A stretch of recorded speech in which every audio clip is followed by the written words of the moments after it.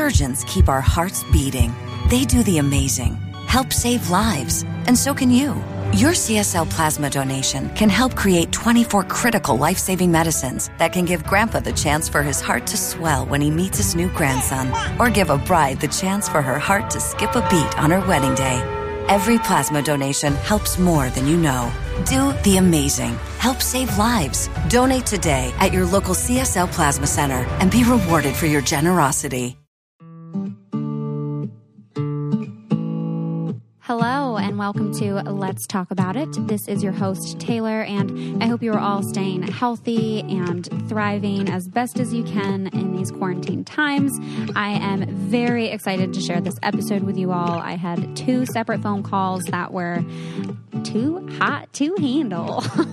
I can't help myself but be a little cheesy here. I got to speak with 2 people that really stuck out to me on the new Netflix show, Too Hot to Handle. I will tell you that this episode does include spoilers, so if you have not finished the season, definitely go ahead and do that unless you don't care and you're fine to have things be a little bit spoiled. So the whole premise of this show, if you don't have any interest in watching or just haven't watched yet, the premise of Too Hot to Handle is that they get a bunch of these sexy singles to go date each other on a beach, but then when they get there, they find out that they're not just there to actually have fun and hook up with each other as sexy young singles, but that it's a retreat actually to, focus on creating deeper emotional connection, void of all sexual activity and interaction. I have a lot of feelings about this, as I'm sure you can all imagine. So this show meant that they were not able to kiss, they were not able to touch, and they were not able to masturbate. And at the end of this, there was $100,000 prize money. And if you were to kiss, that would take away $3,000. If you were to have sex, I believe that was $20,000. I don't remember. But basically, if you engaged in any kind of sexual activity, that you would lose prize money for the whole group. So it brought up some interesting group dynamics, but the whole concept, I do struggle with a little bit here because I want to be very clear to all of you listeners that you can very, very well have a emotional connection with someone that you are just having sex with. That's okay if you are in a casual relationship and enjoying sex that way. I think the point of why one would go to the length of not engaging in any kind of sexual activity whatsoever in order to produce a deeper emotional connection is when you are having that sex that is meaningless. Now, sometimes that's just what you want. Sometimes you just want a release, and that's okay. I don't want anyone listening to feel shameful if they just intentionally needed a release and sought it out and fulfilled it, and that was it for them. That's totally okay. I struggle with wanting this show to be sex positive and struggling with the fact that some parts of it might not be. But for me, my biggest hang up on all of this was the masturbation piece, because I think it's very important to maintain that sexual relationship with yourself, and that by doing so, you can then show up in a more fulfilled, whole way, emotionally with someone else. So just something to keep in mind as I go through these interviews, both with Kelz and with Matthew. And again, just to check yourself, maybe during the show, maybe while listening to this episode, as to what being sex positive means to you, as to what engaging in sexual activity with someone else means for you. How intentional are you in your sexual interactions? Granted, we're living in different times, so maybe this is something to reflect on from the past, but also to ask yourself what your sexual relationship is with yourself. What is that like? Are you checking in with yourself? Are you avoiding yourself? Are you neglecting yourself? Are you scared of yourself? The piece of this that I thought was most interesting and also not very surprising was that the men on the show were visibly surprised and shocked and frustrated at the inability to masturbate for this month. But the women were more just kind of like, oh, what? But I wanted to lick his body. So I think that just kind of, again, shows how female sexuality has actually been repressed while we've been hypersexualized. We still are shamed for our sexuality. So having that, you know, an intense, deep, emotional, sexual connection within ourselves hasn't been something that's been super encouraged for us. So, definitely if I was on that show, I would have fought that piece. But regardless, the show definitely brings up some conversations, some topics to discuss around hookup culture, around what it means to develop a deeper emotional connection with someone, how we go about doing that, how we're using sex in our lives, right?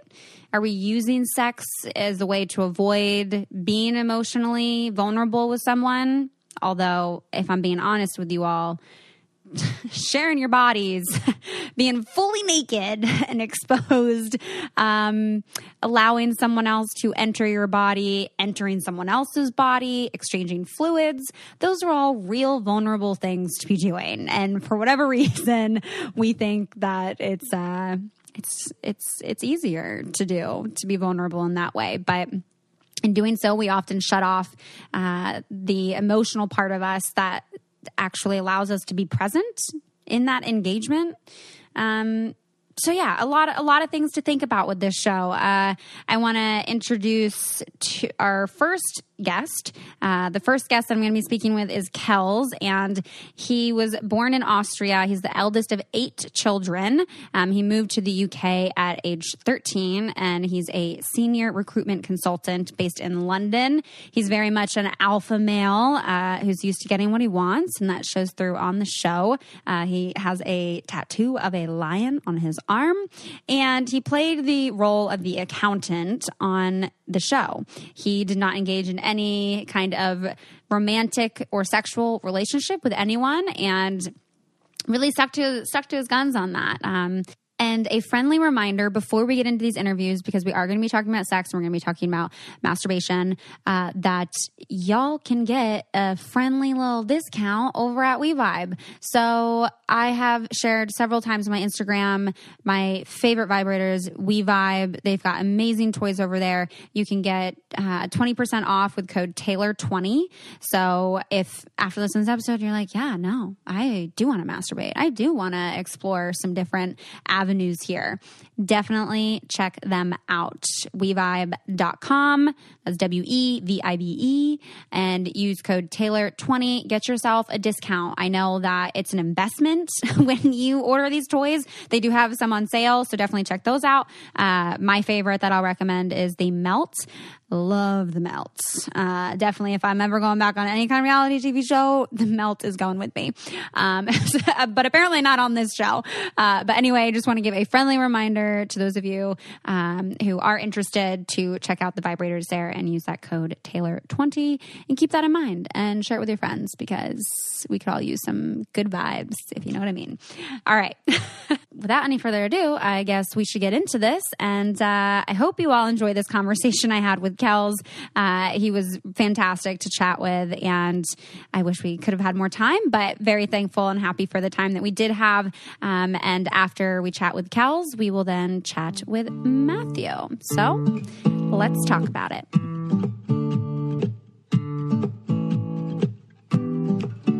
All right, so welcome, Kelz, to the show. Thank you so much for taking the time to chat with me tonight, because you're in the UK, so it's nighttime there, right? Yeah, that's right. Thanks for having me. It's around 6:30, 6:40. Okay, wow, yeah. Well, I'm glad we were able to make this work. So you were just recently on the Netflix show, Too Hot to Handle, and you definitely stood out to me on there as being the accountant, partially because I was like, that would be me. Like, I would definitely be like, maybe not the actual accountant, because I'm not the best at numbers, but maybe like the accountant's assistant. Love that you took on that role. Have a lot of questions just about the show, but also about you, and was hoping maybe to kind of start off that you could share with us a little bit about what your dating life was like pre-show. Okay. My dating life was pretty much short, not really existing. I don't really have anyone that I was seeing for a long period of time. I've had like one girlfriend like 3 years ago. I've only had one girlfriend, and we were together for like a year and a half / 2 years. And after that, even before that, I just never really bothered getting to know you. I think because I'm very picky, my bar is quite high, so I always tend to find faults into something. So I just never really involved in it for too long. Yeah. And on the show, it did seem like everyone that was casted was just used to having these really short flings, and that their relationships were predominantly sexual based. And I couldn't tell if that was an exaggeration or if that was real. But for you, you're saying that was pretty accurate. Yeah, 100%. Absolutely. I think everyone's a hunter, isn't it? You know, we just cook up, have fun.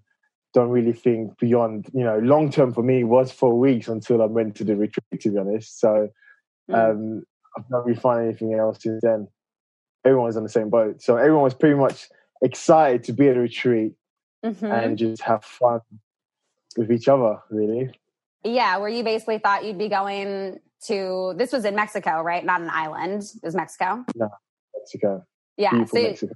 You basically thought you were going to be going to Mexico with all these hot chicks and just be able to like go after whoever you wanted and just have like a sex-filled vacation. Yes, sir. On the beach, in bikinis. Love it. What more can you ask for? Yeah. And your reaction, I didn't post a lot about the show on social media, but I did post a story of everyone's reaction when Lana, the lamp thing, I don't even know what you call it. She was like this little device that gave you all the rules. She was kind of like your version of The Bachelor's Chris Harrison. And when she came on and shared with you the rules that you were not to be able to engage in any kind of sexual activity, but especially like masturbation. And your reaction literally killed me. You were like, oh, plot twist. Yes. And I don't know if it was specifically to the masturbation part, but that was when they showed your reaction.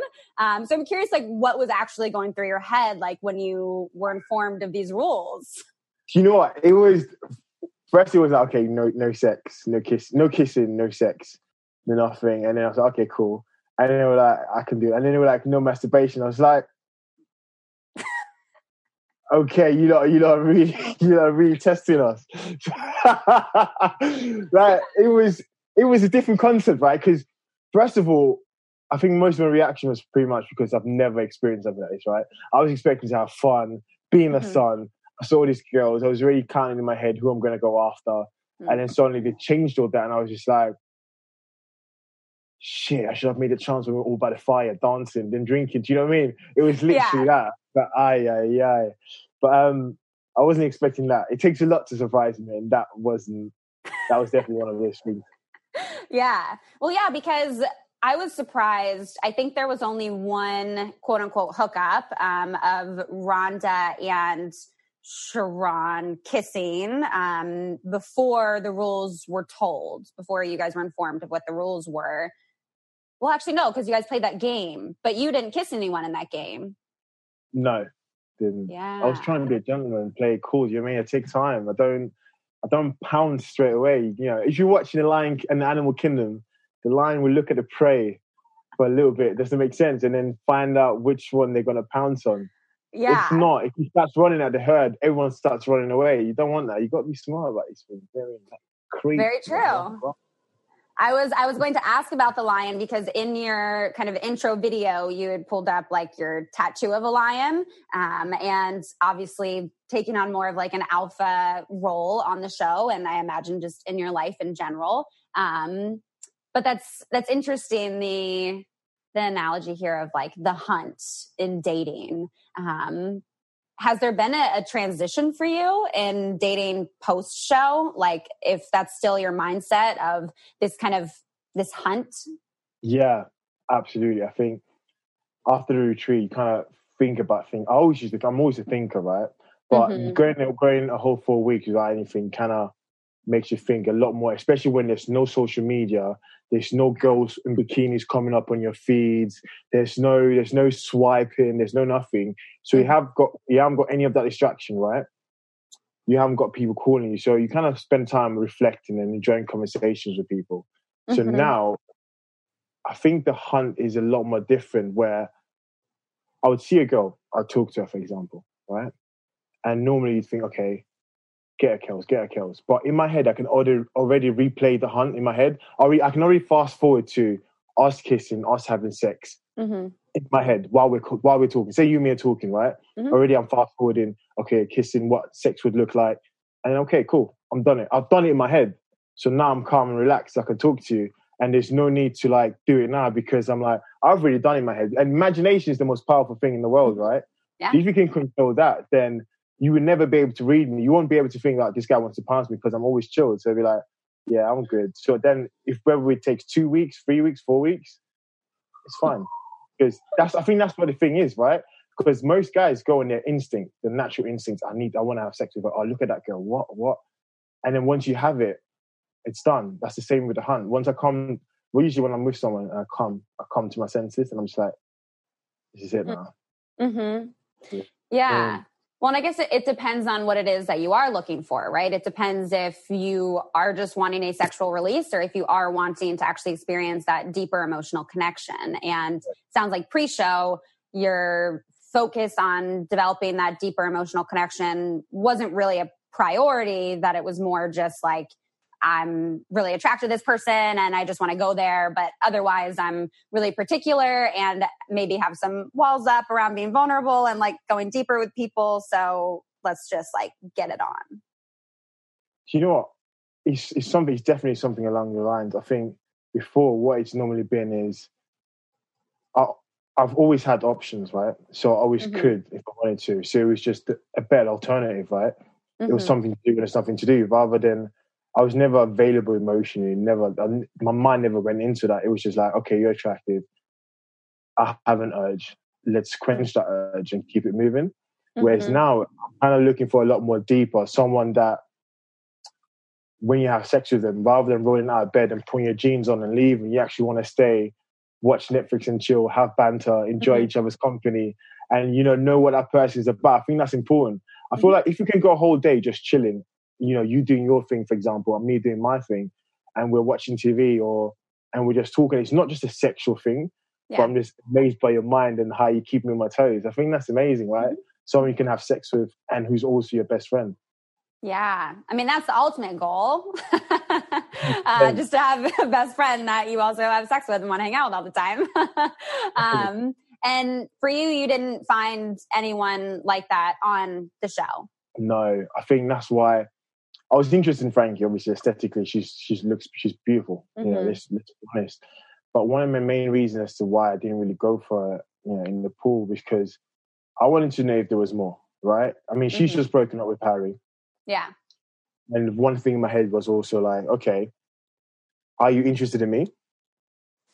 Do you just want to corrupt the accountant, right? Because what's more exciting than spending 20K, right? What makes a bigger headline?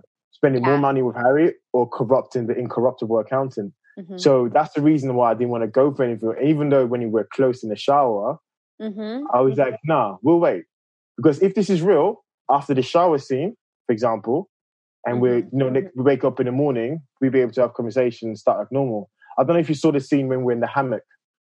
Yes. Where I was actually just talking to her, trying to get to know what she does, whether she enjoys it. That's what I'm about. I think that's what I wanted to explore, really. Yeah, that's when she was like, I don't really care about the 100K because I have 300,000 followers on Instagram, so I'll make that anyway. Yeah, I was like, okay, fair play. Sorry, money bagged. Yes, but yeah, I could see where, you wanted to give that time to be able to check out that you weren't just like this challenge for her to have achieved, right, of corrupting the accountant. And there was a conversation that you had with Matthew about long-term relationships, about monogamy was brought up. And I wish that, I don't know if you guys did go farther into this conversation or if they just didn't show it, but curious what your relationship is with monogamy. I definitely believe in monogamy. I mean, that's, I think, one of the reasons why I've been single for so long, because I'm trying to look for someone that ticks all the boxes. I don't believe in settling, right? I mean, we live on a planet with billions of people in the world. And you've got to understand every country has a different culture. So necessarily the person I might want to be with might not be on my street, might not be in my area, might not be on the same tube I get on, but she might be somewhere else. So I don't really feel she ever lower the bar. In terms of monogamy, that's the reason why it's so important for you to find someone who mentally stimulates you, who you love for their mind, right? So you can look at and be like, you know what, I literally just love you. Because it's little things, even the imperfections. Because when the looks fade and everything, and you're old and like in your 70s and 80s, you want to still be next to that one person you can crack jokes up and like have laughs with, have flashbacks with. I think that's just why. Plus, I'm Catholic, so I do genuinely believe in monogamy. I do believe I don't want to have a home with different kids, different mums. I'm kind of old school like that, if that makes sense. Find one person. My granddad, when it was in Africa, obviously back then during those times, having multiple women was seen as a sign of wealth, right? He had 3 wives, like a lot of kids, like 22 kids, but he was rich, so he was able to put everyone through school. So that's how they measured wealth back then. But he died from like high blood pressure. So that kind of answers your question. It's not really, you know, one relationship, one marriage is stressful enough, right? We don't need to multiply that by 3. So that's just why it's important to find the right person. Yeah. So how do you, well, that's interesting. I was going to ask about like religion and how that played a role. I didn't realize that you were Catholic. How has being Catholic, if at all, kind of influenced your relationship with sex? Yeah. I try to treat it like a gray area. Do you know what I mean? Like, it's just one of those things, isn't it? Like, it says you shouldn't have sex before marriage, but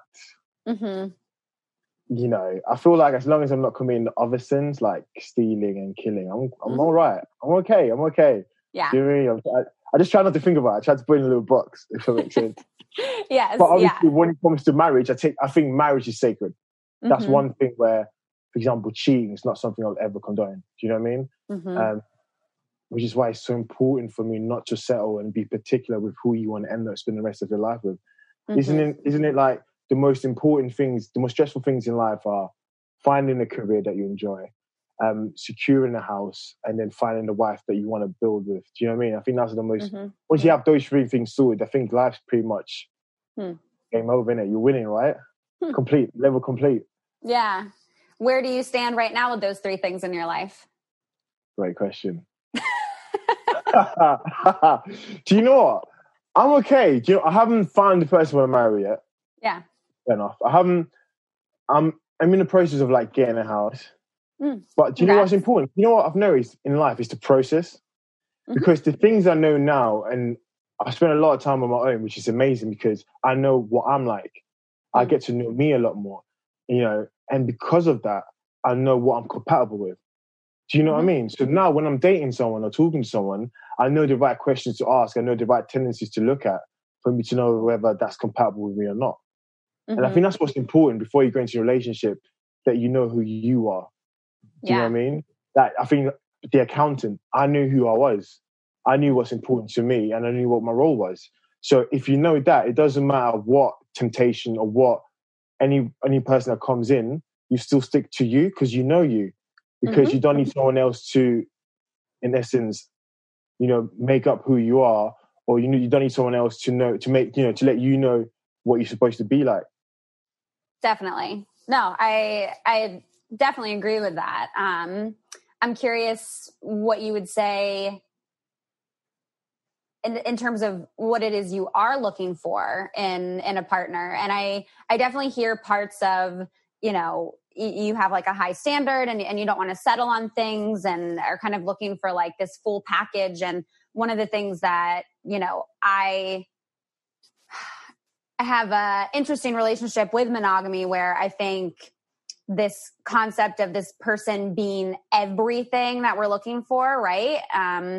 Feels like a lot of pressure to put on someone and doesn't feel super practical to me that we would find someone that meets 100% of the things that we're looking for. So for me, I look at it as like a 80%, like I'm looking for my 80%, right?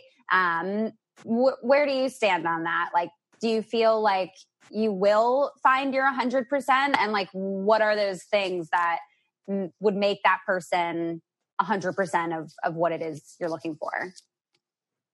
No, you know what? I actually agree with you on this. 100%. There is no 100% in someone. I think there's always a mix, and I think you need to be able to understand that, which is why you want someone that exposes your flaws, and someone that at the same time you love enough to want to change those flaws. Does that make sense? Yeah. So, if, for example, say you're quite a stubborn person, right? And I have little patience in general, right? So I would try to say, let's do this, Taylor. You'd be like, no. Why? You have your own opinion, right?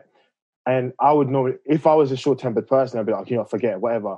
But the thing is, because I care and because I know this would benefit you, my job in essence would be to learn how to communicate differently in a way that you understand, so that you then after a while start taking me on board, and that way you over time become less and less stubborn. Do you know what I mean? So in essence, you have told me how to communicate. You have taught me how to think outside the box. You have taught me to be more patient and try to find different ways to get to understand you. Because what you have to understand, every person has a different point of view, right? The way you look at and think about things is based on where you grow up, the people you hang around with, and the conditions you're in, right?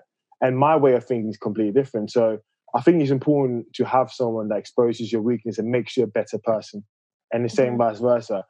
Because life is, for me, continuous improvement. So if I'm with someone that either is smarter than me or, better at this, then I'm learning something, which means my life becomes a lot more richer by knowing you. Same vice versa. I want to be able to have something that you would want to. But that's still at the same time, both of us are individually very good on our own, but together become even better. Do you know what I mean? Like that growth process.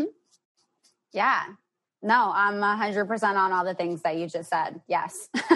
I think those things are very important. And I think that's ultimately the goal, right? Is to have that balance in a relationship. And it's definitely, it was just interesting to see you take on that role on the show of almost in a way kind of leading other people in some ways, I think, to sticking to your values in a way. And I know you're the oldest of 8 children. I'm the oldest of technically like 11 children, but all with different mothers. I don't know if yours is all within the same family. So, yeah. So I've got me and my sister, and then the rest of my dad. Okay. Yeah. And but it's pretty much, there's no difference because I've changed everyone's diapers, done school runs for everyone. It's just one love. Yeah. So I'm wondering then just kind of what kind of like a part of this alpha role does that stem from, being the oldest of 8? And like, I imagine that you would perhaps take on a bit of like a caretaker role. Yeah, it definitely comes from there. I think it's a mindset that you just start from beginning, right? They say people are alphas, you either have it or you don't, right? And I think it's good to note that it's not just about being the biggest and strongest. That's not what it's about. That's not what an alpha makes. An alpha makes you someone that can understand everyone, know how they think, and still be able to, in a way, move them to certain things. You know what I mean? It's easy for me to just be like, no one spend money, but I was never like that, right? I was like, people spend money, I was cool, like, do your thing, like, you need to learn from it. But it's also just about, having an element of caring, having an element of being a natural leader and trying to be able to see the bigger picture. And I think that's one of the things I was able to provide in there. And, we ended up with the prize money, which if it wasn't for me would have been probably non-existent. You know what I mean? I've been like, well done, everyone. You win 0. Yes. Yes. Did you have any idea going in that there would be like a prize at the end? No. Do you know what? It's actually weird. I'm glad you brought it up because until Lana came up and said, "Oh, there's a 100K prize fund," I realized, wait, I never really asked if I was getting paid for this. Do you know what I mean? I went past the auditions. I was so excited to be on the show, right? Yeah. And I didn't know what it was. I didn't know what was going on. I just heard Mexico, and I was like, okay, I'm down. And then 100K, I was like, oh yeah, prize money. I was going to do this for free, to be honest. Yeah. That is too funny. Yeah. On Bachelor, we don't get paid, but on Paradise, you get paid like just a daily rate, basically, because people are, leaving their jobs and everything. But that's a good point. Yeah. But yeah, the money piece definitely can kind of change up like just the dating dynamic when you're in it. We have to kind of start wrapping up here, but I guess my last question for you would be around what dating is looking like for you now. I mean, I know we're in times of quarantine and everything, but you had some time between when the show stopped filming to when it's been airing now, and I imagine to when quarantine stuff started. So just of what dating looks like for you now, and especially in quarantine, and kind of where you're at with that. Do you know what? I'll be honest. After I came out, dating has not really been a focus for me.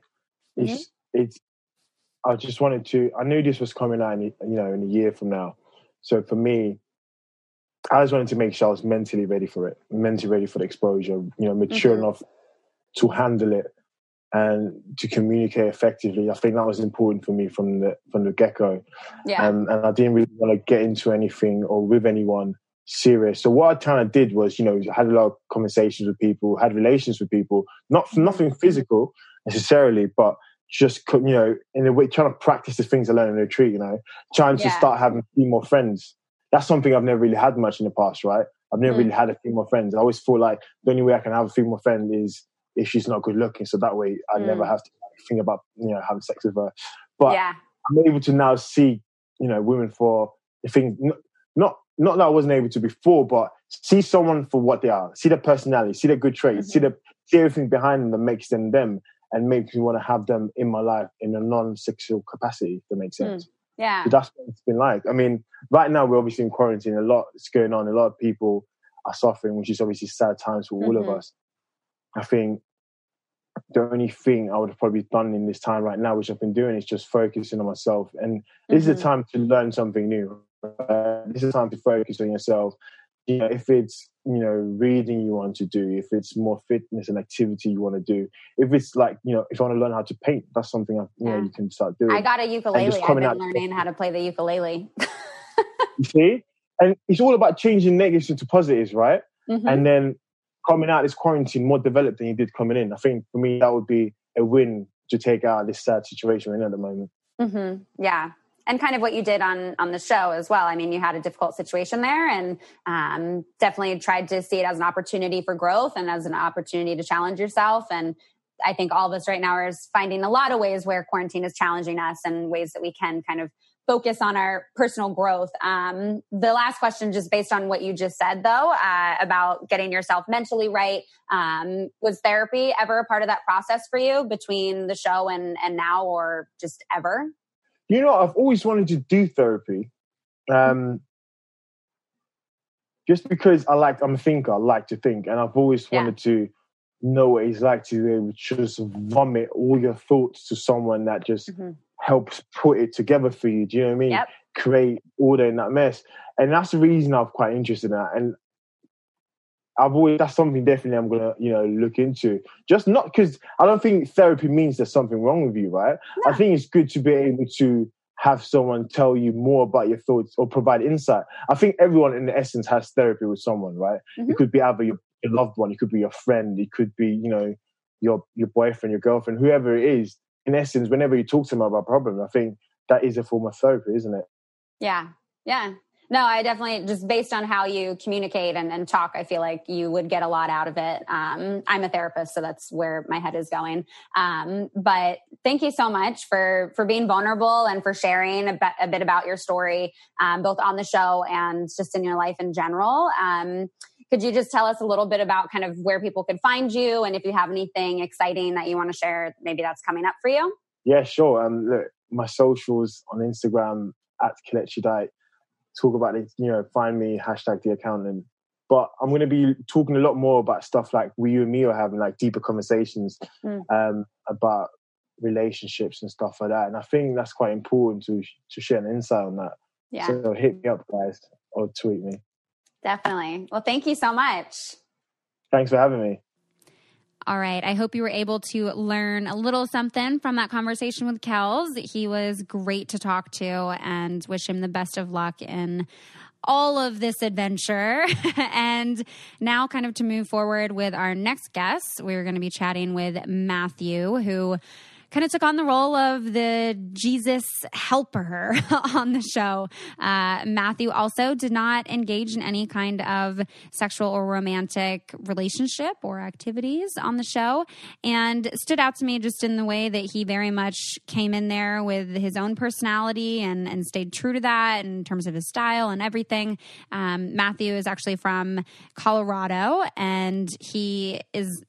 I mean, I didn't know this when we started recording, so I learned some things, but he was actually on America's Next Top Model, and he very much likes to dig deep into conversation, very much has learned a lot through his experiences on reality TV, and is a very deep thinker with a spiritual outlook.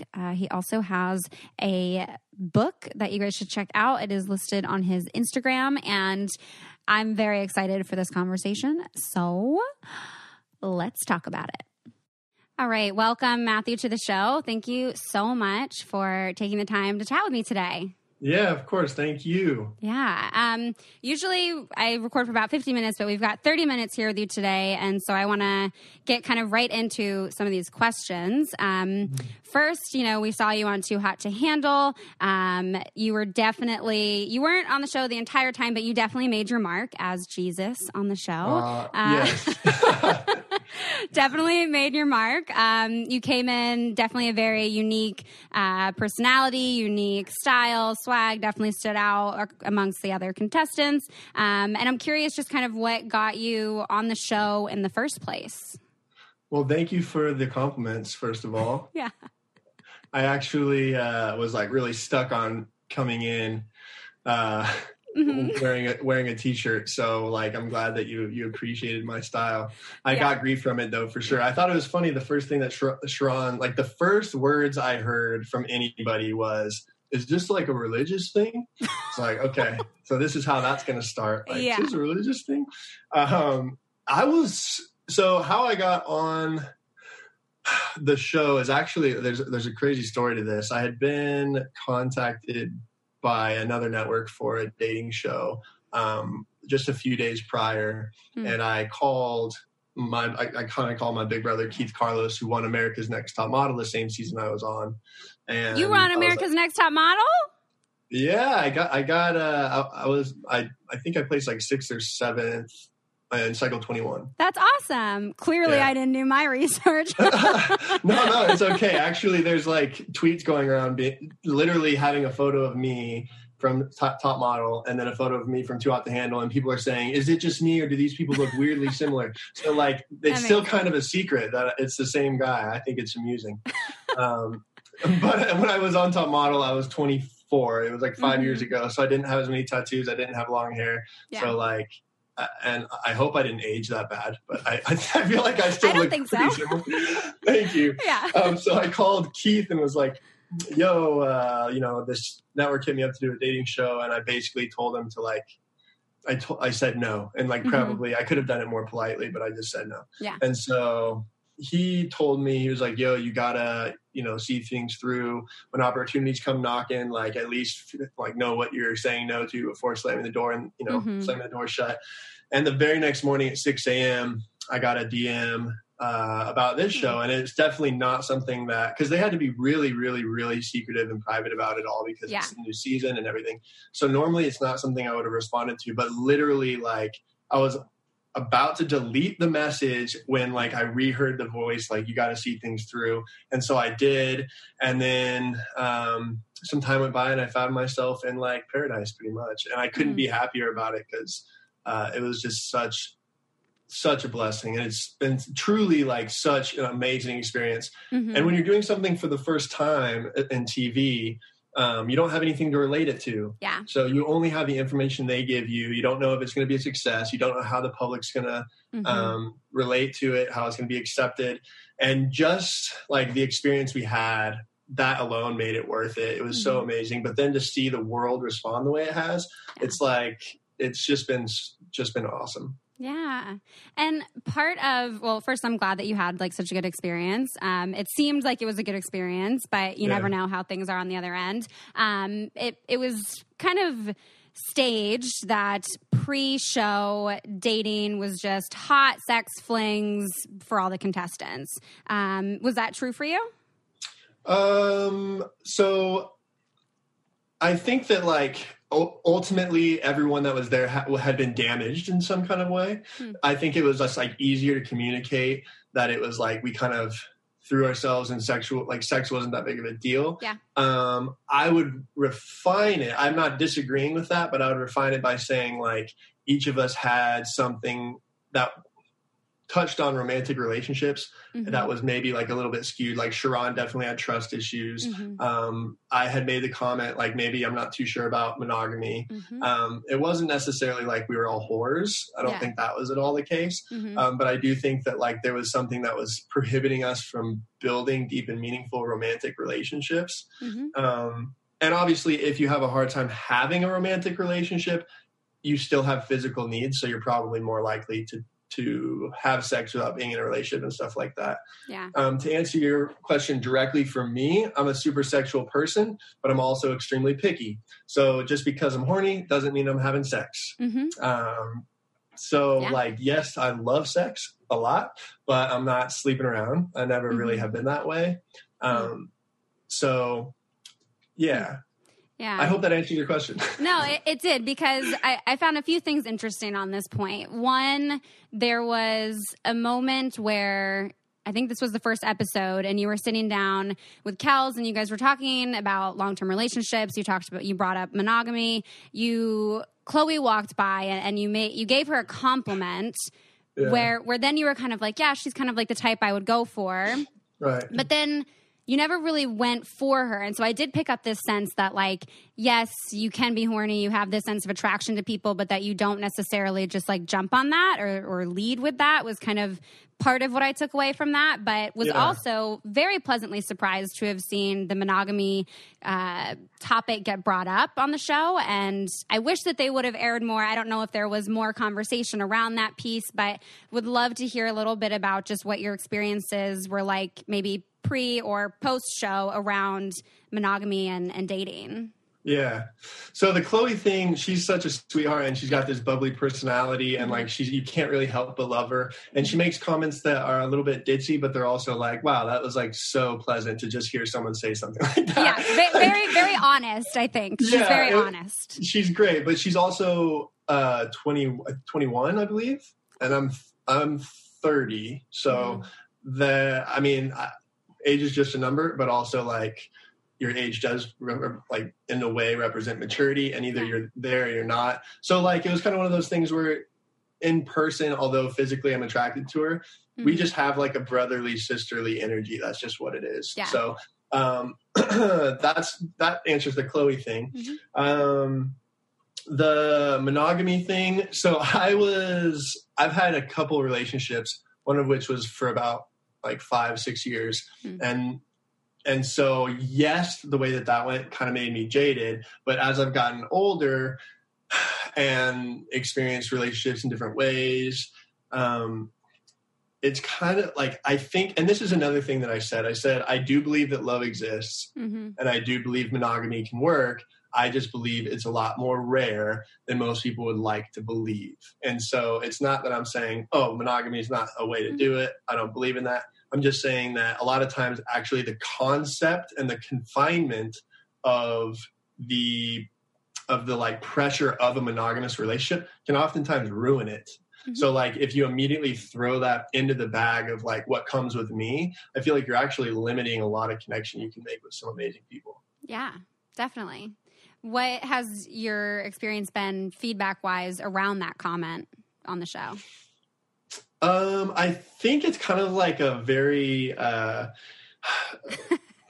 like like, what's the term, like voodoo, kind of like people hate to hear it, kind of shunned concept.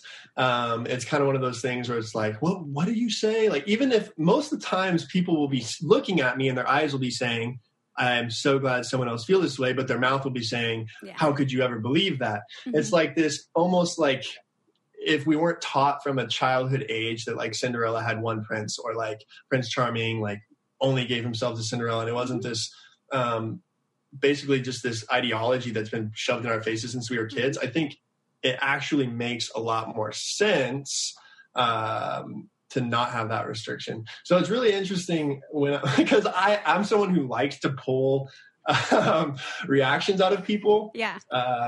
And I'll say things sometimes just to see what people say or think about it, and I'll digest how their reaction was. But the monogamy thing I like to throw out there because it is really interesting, the conversations that come from it. Mm-hmm. People don't want to not believe in love because that's a sad thing to most people, but they also like understand that having a not so like this is the way it's got to be mentality can actually be beneficial.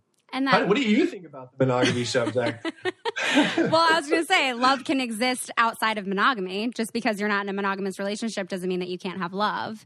Right. I very much am in the place of, you know, I've talked about it several times on the podcast and on my Instagram as well, where, you know, I think monogamy can be great for some people. And I think there are parts of it that I'm very much drawn to, and there are parts of it that I think are very healthy. But I think this very all or nothing view of monogamy, and I think this default into monogamy can be very dangerous for us.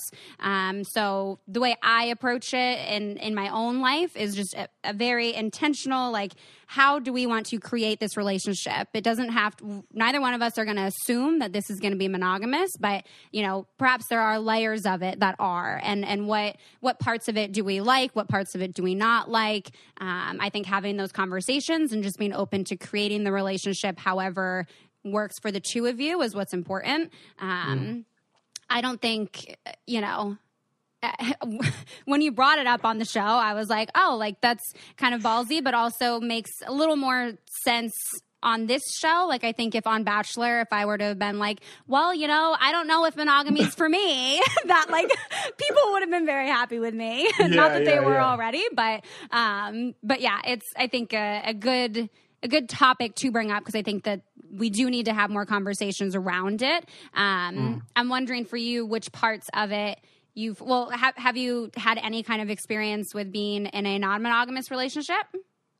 Total. Oh yeah, for sure. I mean, it wasn't like, but this is the very tricky part of explaining, because people think if it's not a monogamous relationship, it means you're swinging. That's not the way it works. It's just like by saying it's not a monogamous relationship, it means that I never put that restriction on the person and vice versa.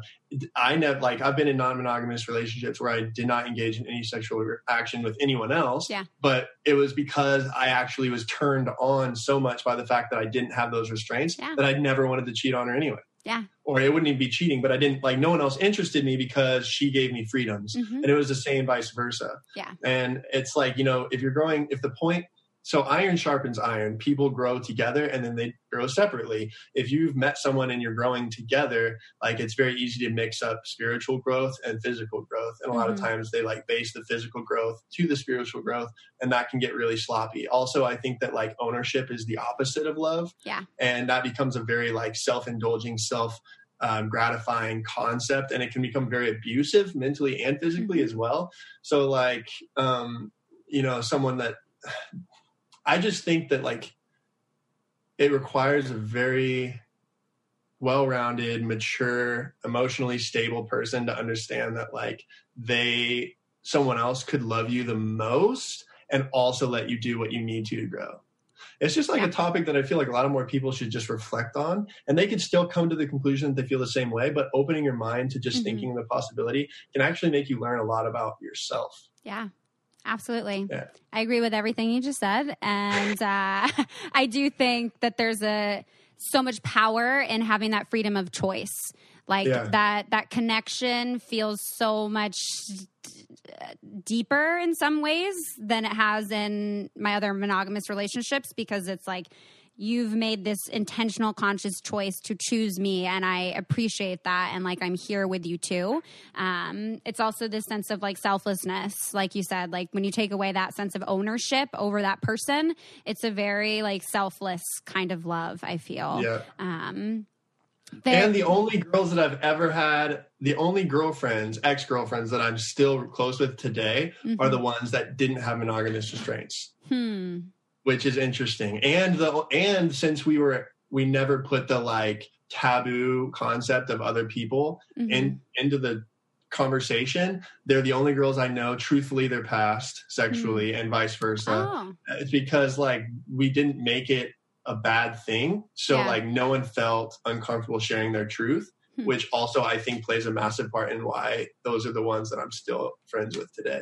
Yeah. Because now, since they were able to talk to me totally transparently about their exes before me, like now they're totally able, they know that they can talk to me about who they're with now, and I'm going to be the same. Yeah. See, mine's actually kind of the opposite. But I'm wondering for you, like now going forward after being on the show, like is a monogamous relationship something that you are looking for? Is a relationship in general something that you're wanting to explore? Or are you just kind of in a phase right now of like self-reflection after the show itself was a lot of self-reflection, I feel like. Yeah. So I just turned 30 this February, and happy belated. Thank you. I was in Mexico. It was great.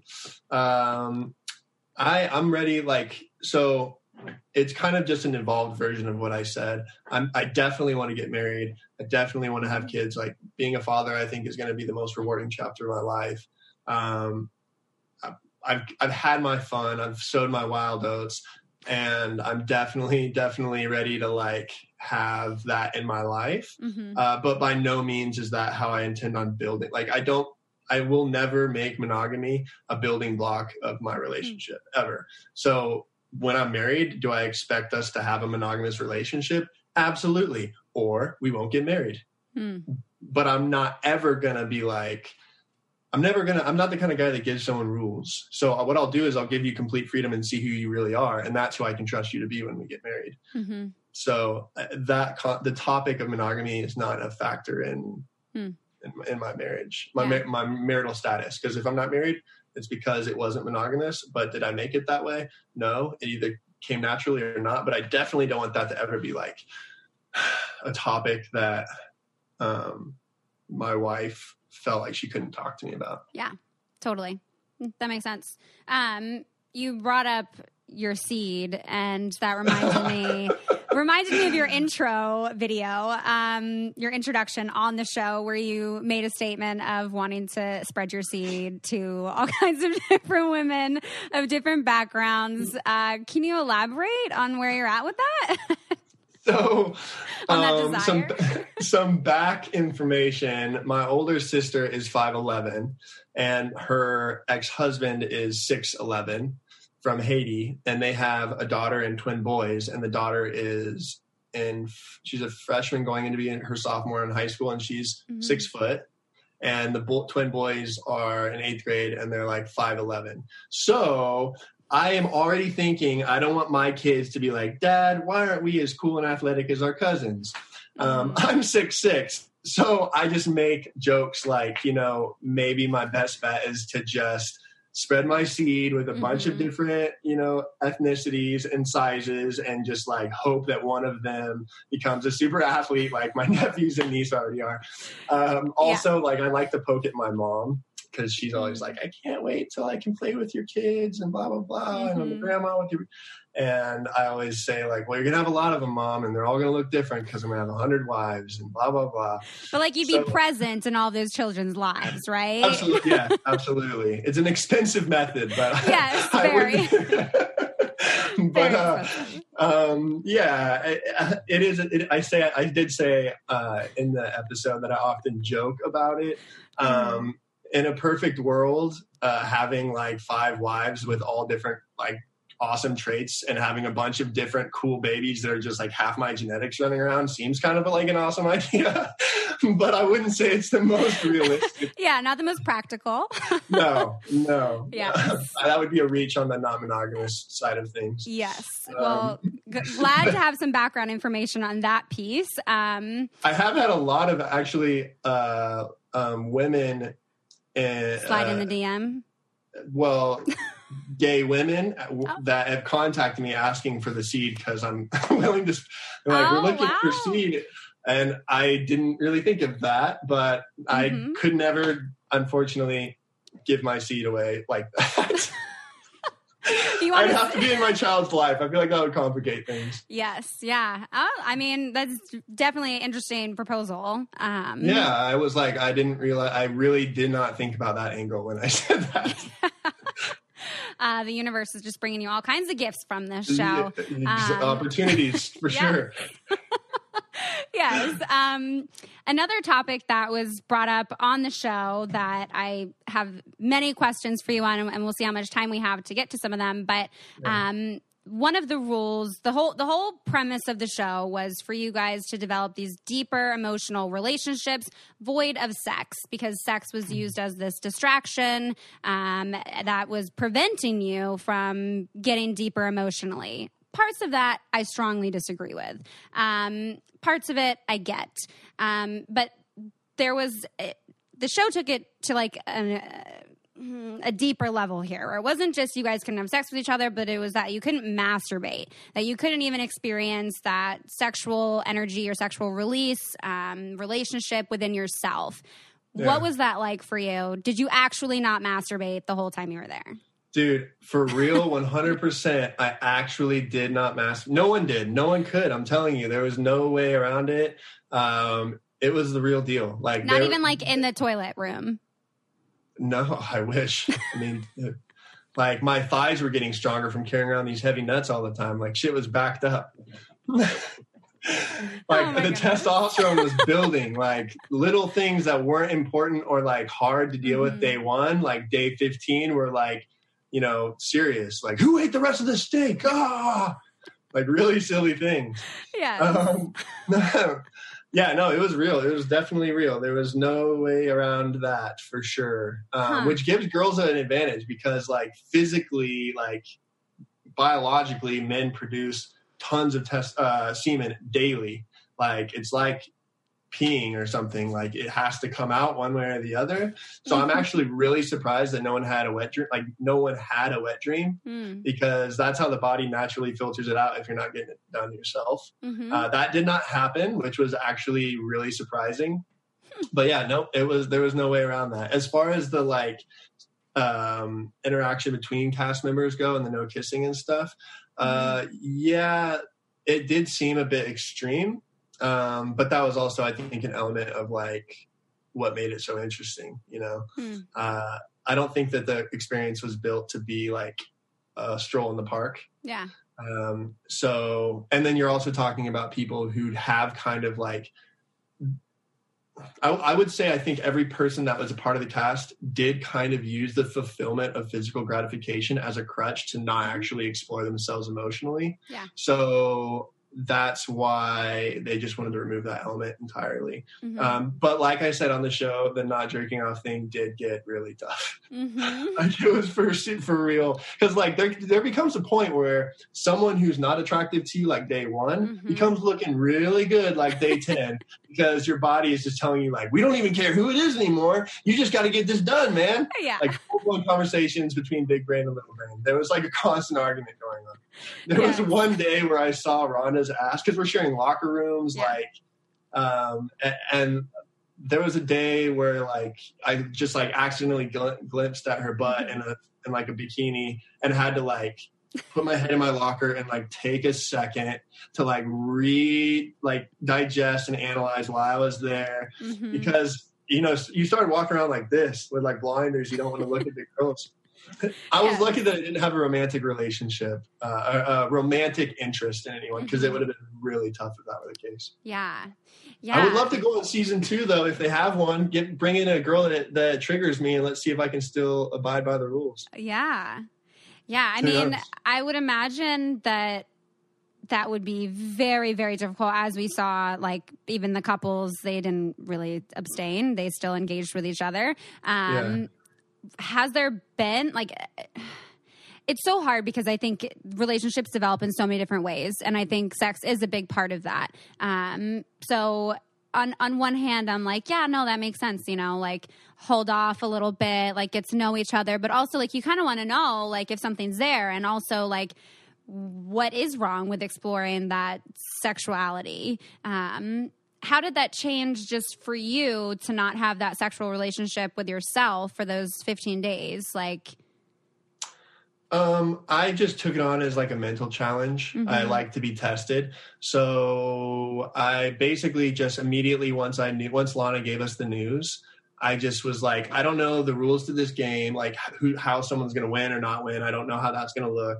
I don't know if I'm going to have a relationship. I don't know how I'm going to leave this place, but I know for sure that I can control what I do. And I like made the decision immediately. Like, I want to feel good about how I leave this. And so I'm going to like stick by this, and I'm not going to break any rules.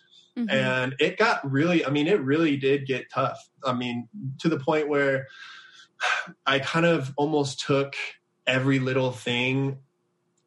I overanalyzed every single thing because I didn't want to get in my own way and like slip up. Yeah, I mean, it was kind of like a whoa. When I found out that we couldn't do that with ourselves, that's where I was like, okay, this is going to be tough. Yeah. How would you have felt about that?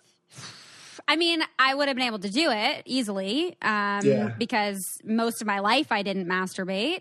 But welcome to the club. The grass is greener on this side of the hill, I can tell you, for all of those listening. Yeah, I mean, that's very different today. Like, I think it would be somewhat easy for me to go back to that, but I would want to fight that. Like I'm very much a rule follower, but when I feel like there's wiggle room there, I like to argue it. And so I would have felt like, yeah, okay, I won't hook up with anyone, but like you're not going to take away like my sexual relationship with myself. So I feel like I would have felt very pressed, like, to still do that. I think I would have got really creative in terms of, like, dirty talk. Like, we didn't really see anyone dirty talking, really. Like, I would have asked so many questions about how you do experience sex, what you like, what you don't like, how you do masturbate, if you could be masturbating. Like, I would be asking so many questions around sex, especially knowing that we weren't going to be able to have sex. And we didn't see that. I don't know if that was happening or not, but... that definitely was happening, for sure. Okay. There was a lot of serious things. Yeah, there was. I mean, that a lot of people were exploring that. I mean, for real, we were talking about craziest experiences. But it was, the way that it was presented, I appreciate, because I feel like it made the cast closer in the fact that we do have kind of secrets. You know what I mean? Plus, I think that you should be able to do whatever you want sexually in the world. Like, go crazy, have fun, be a dark horse. It's all good and gravy. You should experience that.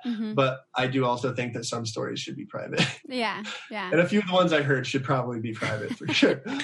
Let's just put it this way. The cast is not angels. They have had their fun. Yes. What, if you're comfortable sharing whatever it would be, what would you say has been like your craziest sexual experience? Most out there sexual experience, which you don't have to answer, but since we're on the topic. So I would say one of the most romantic, fun sexual experiences was on a beach in South Africa in Cape Town called Clifton Second. That was super cool just because it's amazing and beautiful. Yeah. My thing that I really like is doing things in public, but making it private. So like being sneaky, like having fun, and like, it sounds raunchy and over saturated, I'm sure, but like movie theaters is like a thing kids like that kind of thing. Public affection, but sneaky and private. It's like something you share with your person that no one else knows is going on. It's also like risky and kinky. I like that. That's like my sauce. Yeah. No, that sounds great. That's awesome. It's cool. I just think it's fun. Like, if you're behind a bar at a party and no one else is behind the bar, and you can like have conversations and she's wearing a skirt, maybe just explore a little bit. Yeah. I love that. There's a toy. I don't know if you've ever experimented with toys in this realm or not, but there's a wearable clitoral vibrator called the Moxie from WeVibe that I love, and it attaches to your underwear, and then your partner can control it from an app. So if you're out dancing or something, you can have it on and just send a text to your partner, and then they can start playing with it, and it is this little secret that you two share. Or at dinner with your parents. Yes, or at dinner with your parents.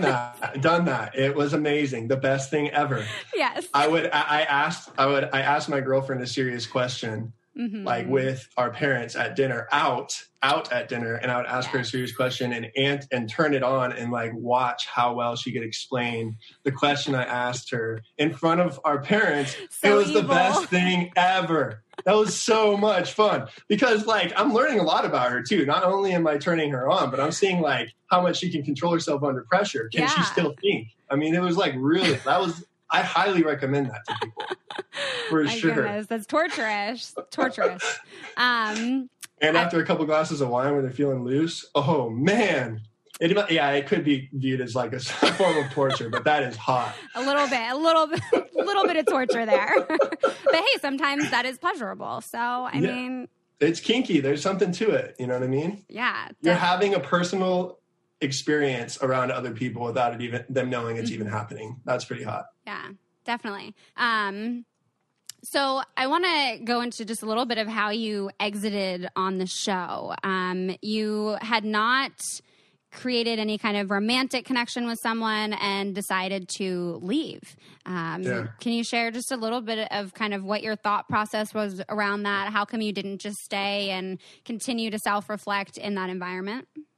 So a lot of the guys would come to me for advice, or if they were feeling weak or having questions, they'd kind of pull me aside and we'd shoot the shit about how they were feeling and whatever. You were almost like everyone's therapist. You were like the Jesus, kind of, yeah. I was definitely, I helped. So people would come to me feeling weak. I'd give them advice and provide another way for them to look at it. It would help. They'd walk away kind of feeling refreshed and stronger, which was such a cool role for me to play.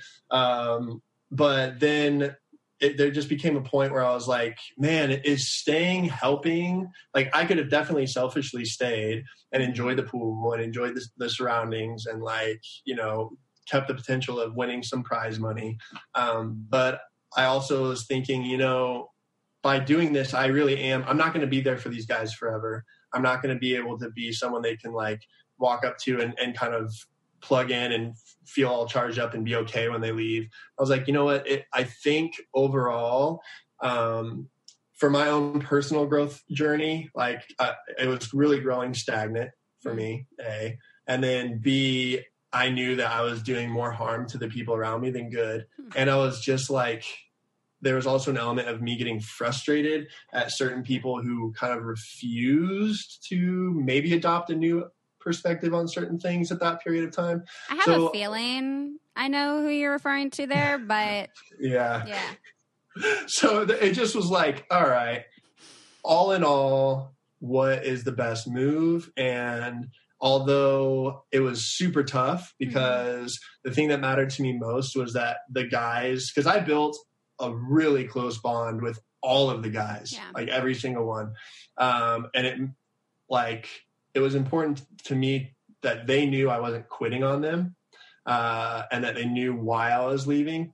And then obviously that's an incredible experience, and closing the chapter on that is tough, especially when you're making the decision on your own to close that chapter and walk out of a once in a lifetime experience.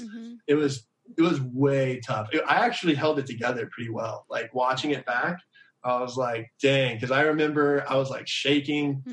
It was kind of one of those things where it was like jumping off a cliff, into the water. It's that nervous feeling. And I was super sad. It was actually way more emotional than they made it seem. And I almost teared up again watching it because, it got real. And no one had any idea that I was even thinking of doing that. So it was just in fact, other people had talked to me about yo, I'm feeling weak. I don't know if I can keep doing this. Yeah. And I was stick it through. Don't quit. And then for me to turn around and say, it's best if I leave. I think that it caught a lot of people off guard. But it meant a lot for me to see, the cast's reactions and what they said in confessional afterwards, because obviously I didn't get to see that. Yeah. No, it was very clear that like you had developed deep relationships with other people there, and that you were a real source of support for the other contestants on the show. You mentioned, again, kind of just taking on this like caretaker role in a way. Is that a role that you also fulfill in your everyday life? A role that you identify with, or did that just come out in the experience of the show? No, I provide people perspective, like that's usually different than their own. And I'm always willing to talk with someone, and like I love philosophical conversations. So I think I just naturally draw people that want to talk about stuff that matter to them. And I think that's amazing. And I love doing that. I've always been that way. But I also have support systems for me that I go to when I'm feeling weak or unsure about things. Like I'm definitely not some guru. I'm just a guy who like has a different perspective that people usually like to dissect a little bit. Yeah. And I got this way because of all of the poor choices I've made in my life. I tell people I'm a professional bad choice maker. Oh, really? And yeah, I've definitely learned the hard way in most things. My friends say I'm on my 9th life. I mean, I'm an extremist. Oh, wow. Now I have 1,000 more questions. I've definitely gone through it in a lot of ways. Yeah. And so I am very aware of the implications of a bad choice, which makes me analyze every decision I make, which makes me think deeply about everything I think about, which gives me perspective and blah, blah, blah, blah, blah. And it turns into me being a person that's willing to help other people. Yeah. Because if I can help someone avoid the bad choices I made, then it gives some sort of retribution to the poor choices I've made. You know what I mean? Yeah. Through all of these poor choices and bad decisions that you've made, has therapy ever been a part of processing that for you? No. I mean, I guess I've never hired a therapist. Yeah. But I've got friends that I trust, that I communicate to. So like that is therapy in to me, as far as I'm concerned. Yeah. Yeah. No, it did sound like you had a really good like social support system for that. And being a therapist, I always am like, what's therapy like for you? Is that something you do? Is it, something that you're scared of, or something you had a bad experience with, or that you had a good experience with? But that's good to know that you've like reflected on those things and have support to do that with. How was just the experience of going through the show and coming out of it now? I mean, life obviously is a little bit different for everyone here in quarantine, but, in general, coming off of the show, no more poor decision making or... Oh, gosh, no, listen, I'm not perfect at all.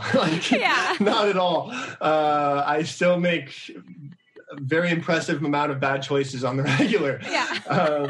But it's just because, like, the way I look at things is, why would I climb half of Everest? Like, that's not how my brain works. If I'm going to climb Everest, I'm going to go to the top. I could die, but I'm not going to put my effort there unless I experience it all the way. And I have that perspective on every single thing, including sex, relationships, everything. So like, I don't just mess up a little bit. Like I don't hit a bumper, like a side of the road bumper, and like get back on track. No, I'm going 80. I'm going to crash, or I'm either going to be able to be like, this is why you should never do that. Or I'm going to be like, this is why you should absolutely do that. I'm never going to have this like biased opinion, or I'm not going to have an opinion at all. In which case I've now learned it's way easier to just ask other people, should I do this? And listen. Definitely. Yeah. Because gosh, the amount of personal heartache I could have avoided by listening earlier in my life. But I guess, so I'm trying to more and more adopt that. Like sometimes I will tell someone something, and then I will literally think to myself, wow, if I could listen to that shit and like abide by my own words, like this would be a lot better. Yes. absolutely. And I mean, everything that you're going through right now, though, of like coming off of the show, like this is like a big experience, and I imagine a lot to process too. Like, how are you helping yourself through this experience? You know, jerking off all the time. I mean, that is helpful. That is helpful. It is a massive stress reliever. I am surrounded by awesome people. I actually am quarantining with Keith Carlos, who won Top Model. And so he's been through this process before. And so I'm able to relate with him. And if I'm feeling some kind of way, I can talk to him, and he's experienced this. So that helps a lot. As you know, I think it's just kind of like this crazy anxious feeling that just almost never goes away. And especially if you're in tune with energy and like you can feel that. I've tried to explain it to people where it's like, have you ever had someone that you know that's thinking about you somewhere, and you can like feel that they're thinking about you, and then you get a text message from them and you're like, wow, like the world just confirmed our sixth sense of like ability of feeling someone's energy. Yeah. So then imagine that times 100 million magnified worldwide, and everyone that's thinking about you, you don't know. That's how it feels. It kind of feels like standing in the middle of New York and just like having your eyes closed and headphones on.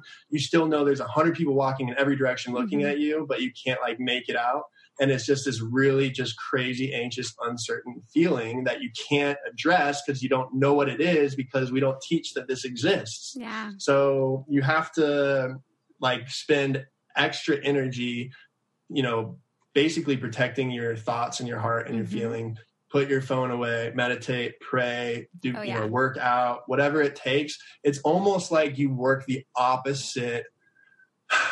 You work the opposite way of what's happening in your life, and you have to like put effort into protecting yourself and protecting your mind. So like, I don't pick up phone calls really ever unless I already know exactly what they want to talk to me about. I'm not going outside and like, I mean, the quarantine actually helps, I think, the cast a lot, because it's like subconsciously creating an avoidance of the extra energy that will come once this thing all breaks open. So yeah, it's just, I think it's a trick. This is something I developed after Top Model because I wasn't in that place, and I like totally went off the deep end. Yeah. So I knew this time around I had to develop basically a new tactic. And that's when like a lot of those poor decision making came in after Top Model. Yes. People don't give enough credit to like people like, okay, I think so. I always say the one common denominator between a successful person is being able to have restraint and stay centered in extreme circumstances. Because a lot of people don't realize how powerful someone is to make a good choice when they have every choice available. Yes. A lot of people make good choices because they're limited on their options of choices. But then like someone who's an A-list celebrity or like a superstar or a president, they can do whatever they want. Yeah. So for them to choose the right thing is not just like they had two choices and they picked the right thing. It's like they had 1,000 million choices and they picked the one right thing. Like that is that's in itself an accomplishment. Yeah. So yeah, I had a million different things open up to me that I could do. And like 90% of the time I chose the wrong thing. Yeah. And it was because of just anxiety I wasn't mentally on the level of where I was in my life. It was just, crazy. Yeah. Well, no, and that makes sense that having that experience has kind of set you up to have more tools in handling it this time around. Exactly. I think especially the like protecting yourself piece, I like to say like you're protecting your emotional energy, where like I've used that example many times pre-quarantine, but especially during quarantine of, you know, don't answer the phone if you don't have the emotional energy to have that conversation with that person, that's okay to put yourself first and say, I'm not here right now to like sit in this space with this person. And yeah, the social media piece is huge. This past weekend, I hadn't opened Instagram since Friday afternoon till now, Monday afternoon. And just those few days, it's so rejuvenating and grounding. For anyone who hasn't done that, you need to try it. Just go like one day without, and the energy that changes within you will be noticeable within one day. Yes. I've gone without a cell phone or internet 3 times in my life for a month. A whole month? a whole month. 3 different times. I've not done a whole month. I've done like 3 days. 2 of those 3 months was the top model and Okay, no. So I have done that then. Bachelor in Paradise, so. Was a month, right? Yeah. Yeah. So, and like, it's insane the contrast of how it feels to have a phone on you. Like when you first get your phone back, it's like soul sucking. Yeah. Like, and like they specifically tell you, they're like, be very careful when you do open your phone. Like make sure that you're ready to open it, like when you turn it back on. And still, even when you think you're ready, you're really not ready, because then it's just a whole lot. And even if it's not, even if you don't, like just the weight of it, like you can feel your body's energy being sucked into this thing. It's absolutely wild. I highly recommend. I was just talking to someone about that. I need to like wean off it even more, I think, and get like, it can be intense. Yeah. But I've told people I love, I go, listen, if you want to call me, I want a text message about what you want to talk about first. And then I'll get back to you, and then we can talk when we do. Because listen, I'm not going to help anyone if I can't help myself first. I call it's being selfishly selfless, and like make the selfish decision for you so that you can be your best self for other people. Yeah. And I think that's another thing that's undervalued. I love that. That's fantastic.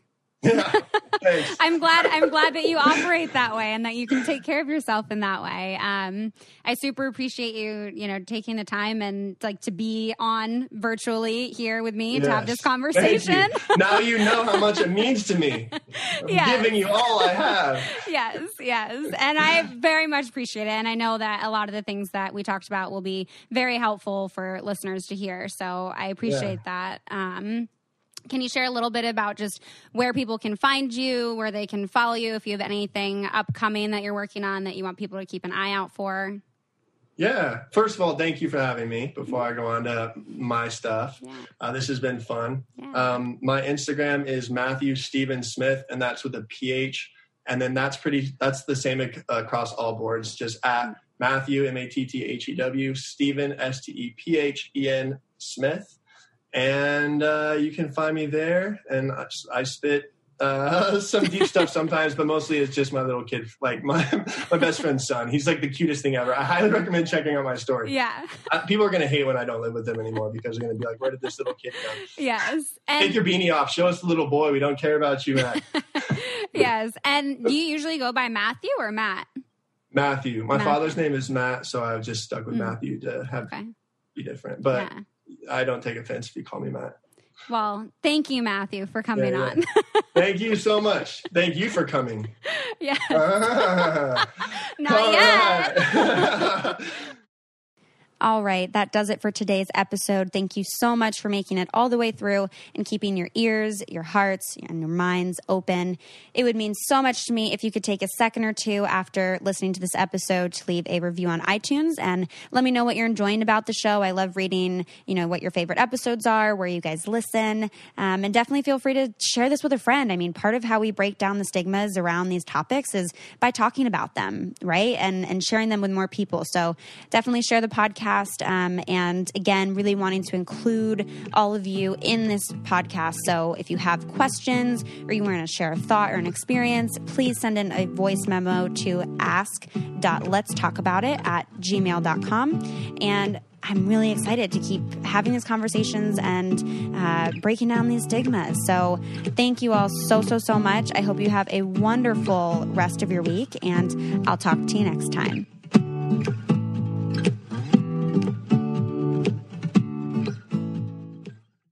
Surgeons keep our hearts beating. They do the amazing, help save lives, and so can you. Your CSL plasma donation can help create 24 critical life-saving medicines that can give Grandpa the chance for his heart to swell when he meets his new grandson, or give a bride the chance for her heart to skip a beat on her wedding day.